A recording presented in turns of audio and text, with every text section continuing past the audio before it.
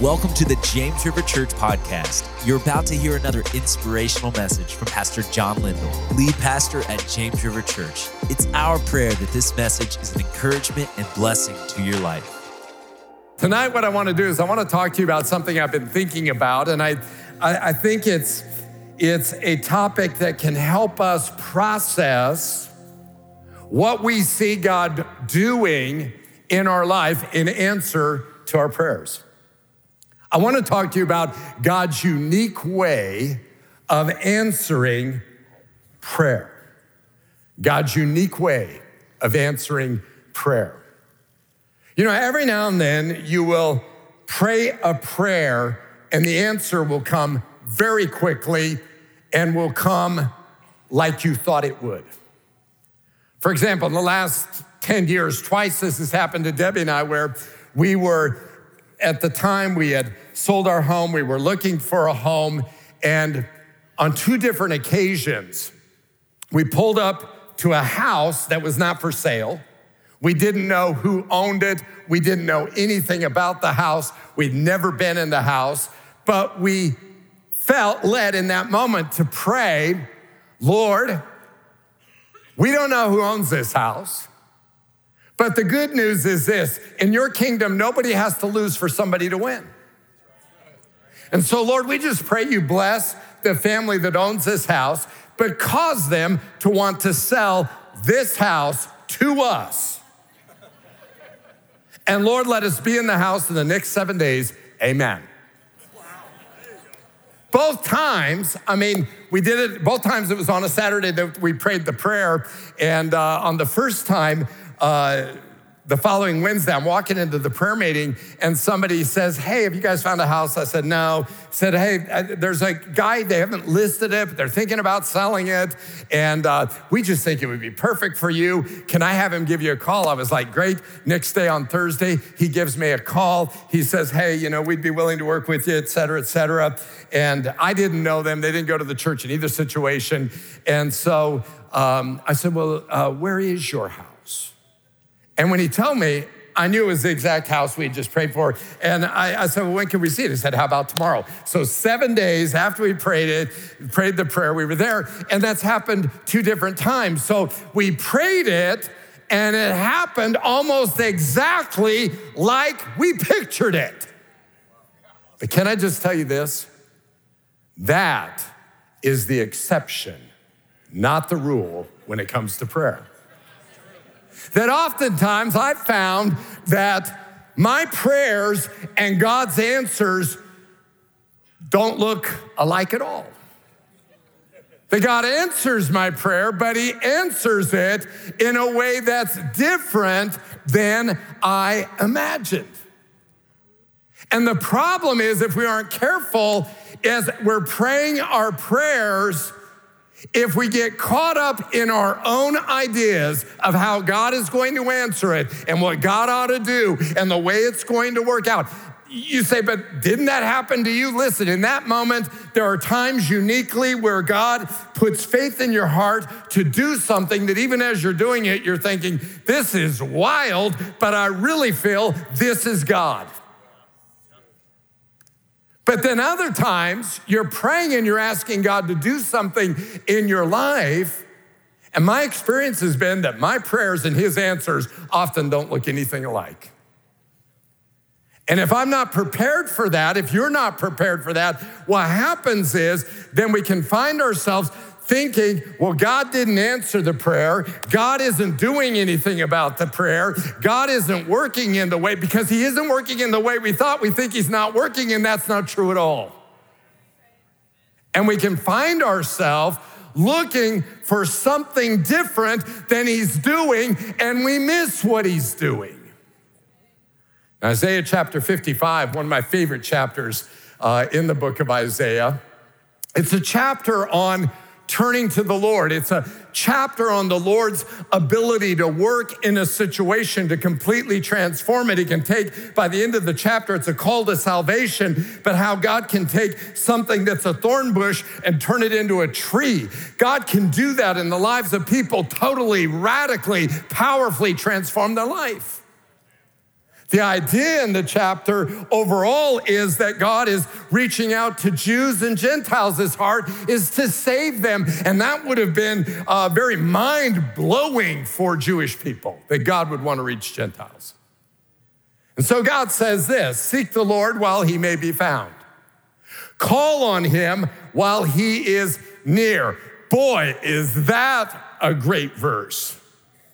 Right now, you can find God. Right now, he's near. Right now, he's in this place. Right now is a good time to call on him. If you're at the West Campus or at Joplin or watching online or at the North Campus or right here, now is a good time to call on God. Whatever it is you need, he's here. The worship team led us into the throne room, right?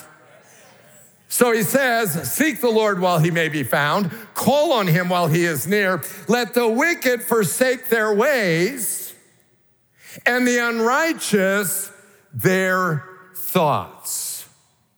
In other words, when it comes to how God is working, God says you have to be careful about what you're thinking. That sometimes we're thinking in a way God is not thinking. I think that gets a lot of Christians in trouble. I think Christians become so committed to their own ways of thinking, their own ideas, that if they're not careful, they miss what God wants to do and they get discouraged along the way. You say, what do you mean? Well, I thought I'd be married by age 30. I thought that my spouse would be saved by now. I thought that I would have a better job at this point in my life. I thought that I would gain admission to that university. I thought God would heal me last Sunday. I thought that church would be different. I thought my marriage would be different. I thought. And God says you have to forsake your thoughts.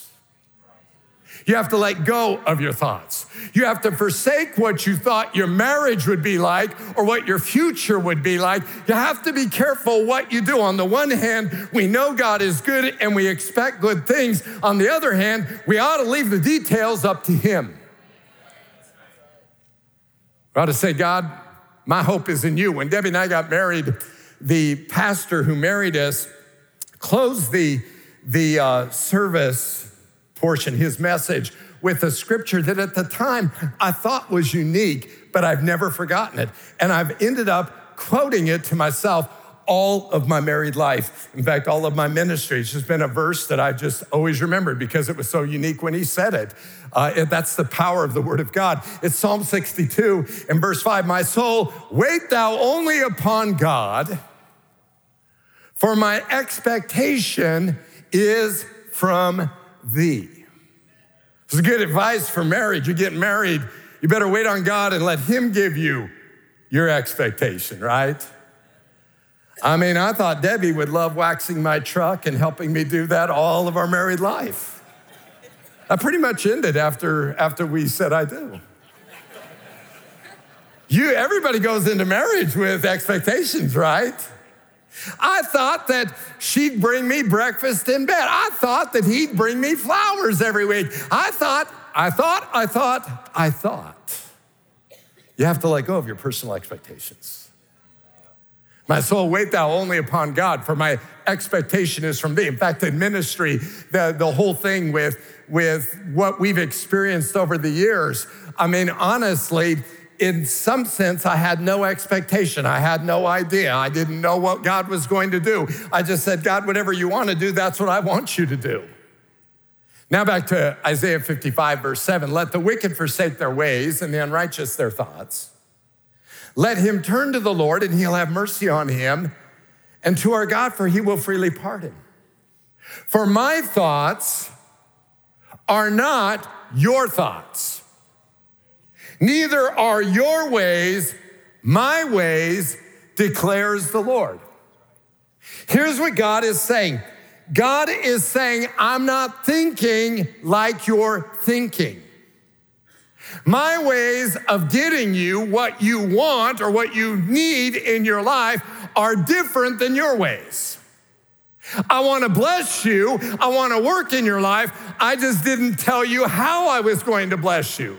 You thought it was going to be through your job, but I'm going to bless you in a different way. You thought it was going to happen at the Wednesday night prayer meeting, but I'm going to do it on Thursday morning. You don't realize it, but if you're not careful, what can happen is we can be worshiping our thoughts of how God is going to work rather than saying, God, I'm forsaking my thoughts. I want to know what you want in my life. Here's God wants to work in our life, but he's almost always, in my experience, going to go do different than our thoughts. He's going to do things we can't begin to imagine. I mean, that's what Paul says, right? Now unto him who is able to do exceedingly abundantly above all that we ask or imagine.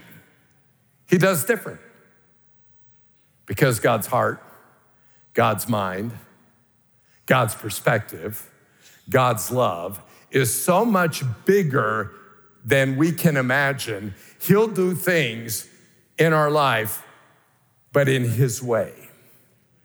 And how many know his way is better? See, some of you tonight, you're too committed to how you think God should answer your prayer. He's going to answer your prayer. That's not the question. But if you're so busy looking for him to answer your prayer in the way you expect him to answer it, you may very well miss the answer that's right in front of you because you don't recognize it. God's answers are supernatural because he's a supernatural God. And his ways are different than our ways because he's supernatural and we live in a natural world. And so many times if we're not careful, can begin to ask things and expect things, and we're better off to say, God, here's the need. I can't wait to see how you're going to meet the need, and then be open rather than telling God what we think he ought to do. Some of you are too smart for your own good. You think you know best how God should answer your prayer, and God is not your genie. God works in his ways, and his ways are not our ways. I think of it when we were building this church, it was the first, in our ministry, really the first massive amount of money that we would need, millions and millions of dollars that we would need to build this. And so because we hadn't done it, we hired a firm to help us raise the money, which is very typical if you don't know what you're doing, and we didn't. And so they come in and they tell you how to do it. They say, hey, listen, you're going to raise this much money. You decide how much you're going to raise, and then you got to have a 10% gift, and then you got to have a 1% or a 5% gift, and then you got to have a bunch of other. And they give you all these percentages. So, I mean, if you're going to if you need 15 million, then you need somebody to give you 1.5 million, then you need somebody to give you 750,000, a couple of those, and then and it goes down the line like that.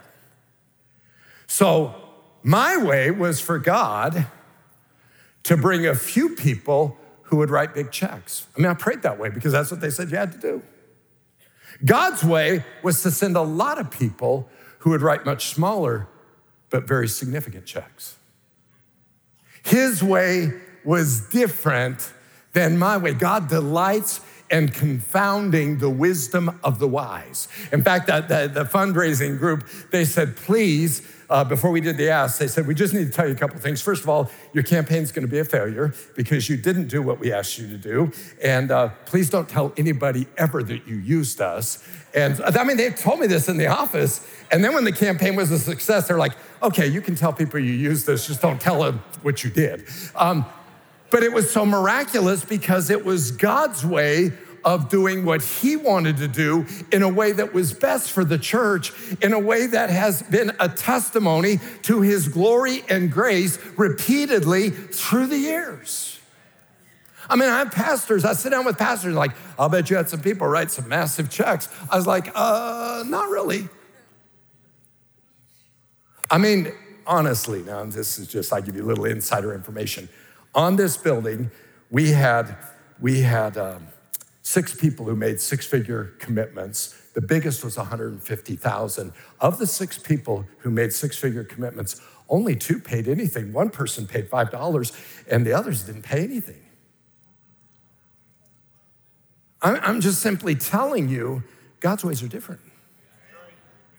And his ways are miraculous. And when you let him work in the way he wants to work in your life, you'll be shocked, and it will be a testimony of his goodness and of his power and of his ability to do the impossible and to defy what the experts said could or couldn't happen, right?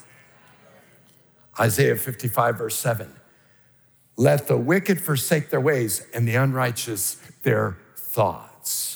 Now, let me give you an example of how this works, because sometimes we get in our mind this idea of how God's gonna work, and if we're not careful, we will miss actually what he's doing. Let's go to Exodus chapter 16, verse 2, a great passage in the Bible. In the desert, the whole community grumbled against Moses and Aaron. The Israelites said to him, if only we had died by the Lord's hand in Egypt. There we sat around pots of meat and ate all the food we wanted, forgetting the fact that they were slaves and being beaten and probably didn't have as much as they thought. But you have brought us out into this desert to starve this entire assembly to death. Let me just say this. Be very wary of people who are living in the past and remembering the past all the time, because the past gets better and better the farther you get away from it. It wasn't so hot. The good old days weren't so good, okay? Then the Lord said to Moses, I will rain down bread from heaven for you. God says, you need food? I'm gonna give you bread. Here's what happens. The Lord said to Moses, I've heard the grumbling of the Israelites. Tell them at twilight you'll get meat, and in the morning you'll be filled with bread. Then you'll know that I am the Lord your God. And that evening quail came and covered the camp. And in the morning there was a layer of dew around the camp. And when the dew was gone, thin flakes like frost, so frosted flakes, on the ground appeared on the desert floor. And when the Israelites saw it, they said to each other, manna. You say, what? They said, manna. Manna means, what is it? For they did not know what it was. Moses said to them, it is the bread the Lord has given you to eat. They say, we need bread. God says, I'm going to send bread. But when he sends bread, they're saying, what is it? We don't even know what it is. What would they have recognized? They would have recognized Egyptian bread. God sends the bread of angels. Which would you rather have? I'd rather have the bread of angels. I mean, listen to this. In chapter 16, verse 31, the people of Israel called the bread manna. It was white like coriander seed and tasted like wafers with honey. I mean, wafers and honey, that's a good combination. That sounds great, doesn't it? God called it bread. They called it, what is it? They thought God's answer would look a certain way, but instead it looked different than they expected. So much so that if God hadn't explained it to them, they would have missed it. I read that and I think to myself, how many times have you or I been praying and asking God to answer a prayer, and he's actually answered it, but we don't see it because it doesn't look like the answer we were expecting. And the answer's right in front of us. Here's the dangerous thing about that. Sometimes there's an expiration date on the answer. Look at this. It's very interesting. Each morning, everyone gathered as much as he needed, and when the sun grew hot, it melted away. In other words, God's answer was there for a short time, not a long time, and you either took advantage of it or you were out of luck. How many times is God working in our life? Listen, if we're so committed to our own thinking, our own ways, and we have in our mind our own picture of how God's gonna do it, and he's doing something else, and if we're not aware, if we're not open, if we're not sensitive, if we're not saying, God, listen, it's not about me, it's about you. And Lord, I'm just asking you to have your way in my life. I know you're a God who answers prayer. Your scripture repeatedly says it. And so whatever answer you want to send my way, I'm ready for it. I'm waiting for it. And Lord, just help me to see it when it comes, because I know My thoughts aren't your thoughts, and my ways are not your ways. I know you have a totally different way of doing it. You see, there are windows of opportunity, and you can miss the opportunity God has given as he's answered a prayer if you don't recognize it and see that was true for them.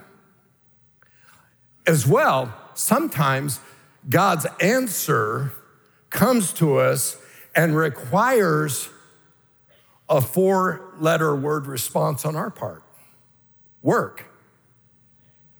God answers, he gives the raw material, but he expects us to do our part.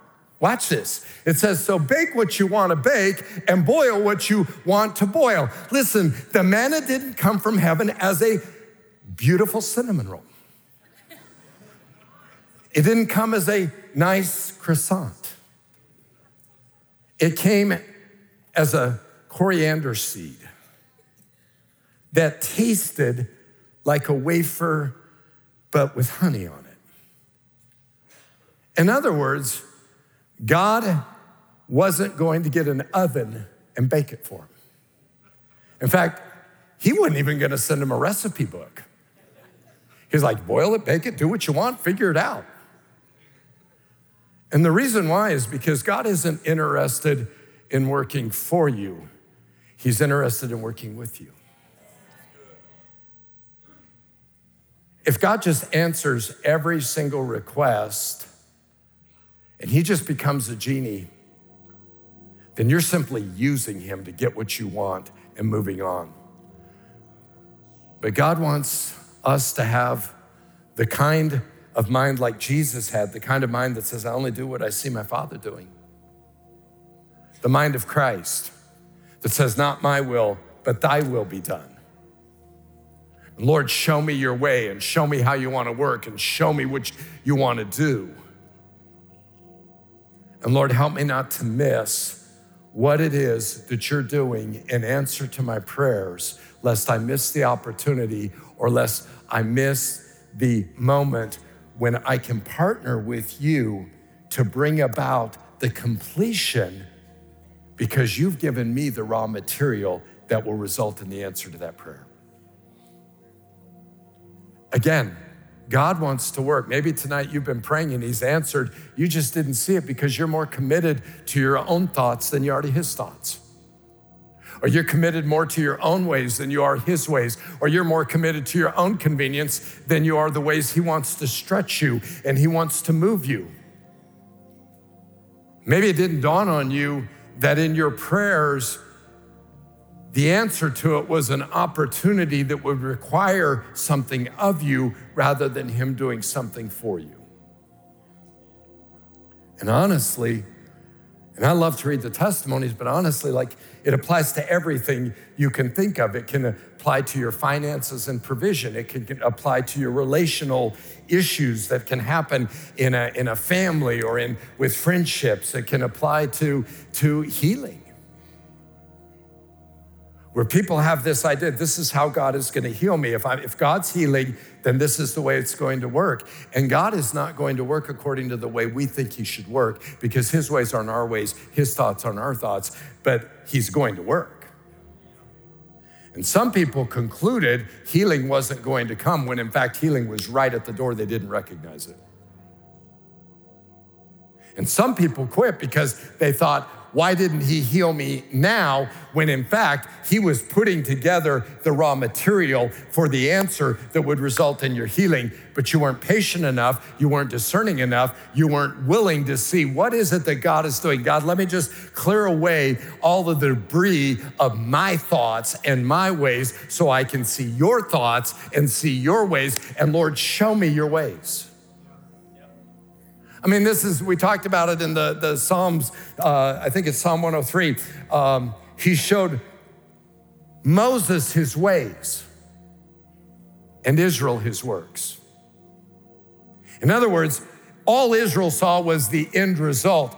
Moses saw how and why and where and the way God was working and who God was and is and wanted to be to the nation of Israel and to Moses and in their circumstances, how God wanted to demonstrate who he was. And that's what all of this is about, is God wants to work in your life and in my life and in the church, but he wants to do it in a way where it grows our understanding of what an incredible and what an amazing God he is. But if you're more committed to what you think and your thoughts and your plans than you are to his, you'll miss much of what God wants to do in your life. Isaiah 55, let the wicked forsake their ways and the unrighteous their thoughts. Let them turn to the Lord and he'll have mercy on him and our God, for he will freely pardon. For my thoughts are not your thoughts. Neither are your ways my ways. He's a God who answers prayer, but he does it in his way. And if we're not willing to let God be God in our life and have his way, if we're not willing to say, Lord, have your way in my life, you're the one that's in charge. Lord, you know what I need, and I submit to you and say, put the answer in front of me and open the eyes of my heart so I can see it and enlighten my mind so I can understand what I'm to do with what you're doing, that I might see the answer you've sent. You gotta forsake your thoughts. You gotta say, you know what? God, you're a God who answers prayer. It's not wrong to ask God to answer prayer, but just leave how he does it up to him. He doesn't need your ideas. He's not looking for advice. Like, oh, I don't know, man. How would you want me to do that? He's not typically doing that. We're praying, and he's saying, let me show you how much I love you. Let me show you how big I am. Let me show you how creative I am. Let me show you what I can do for you.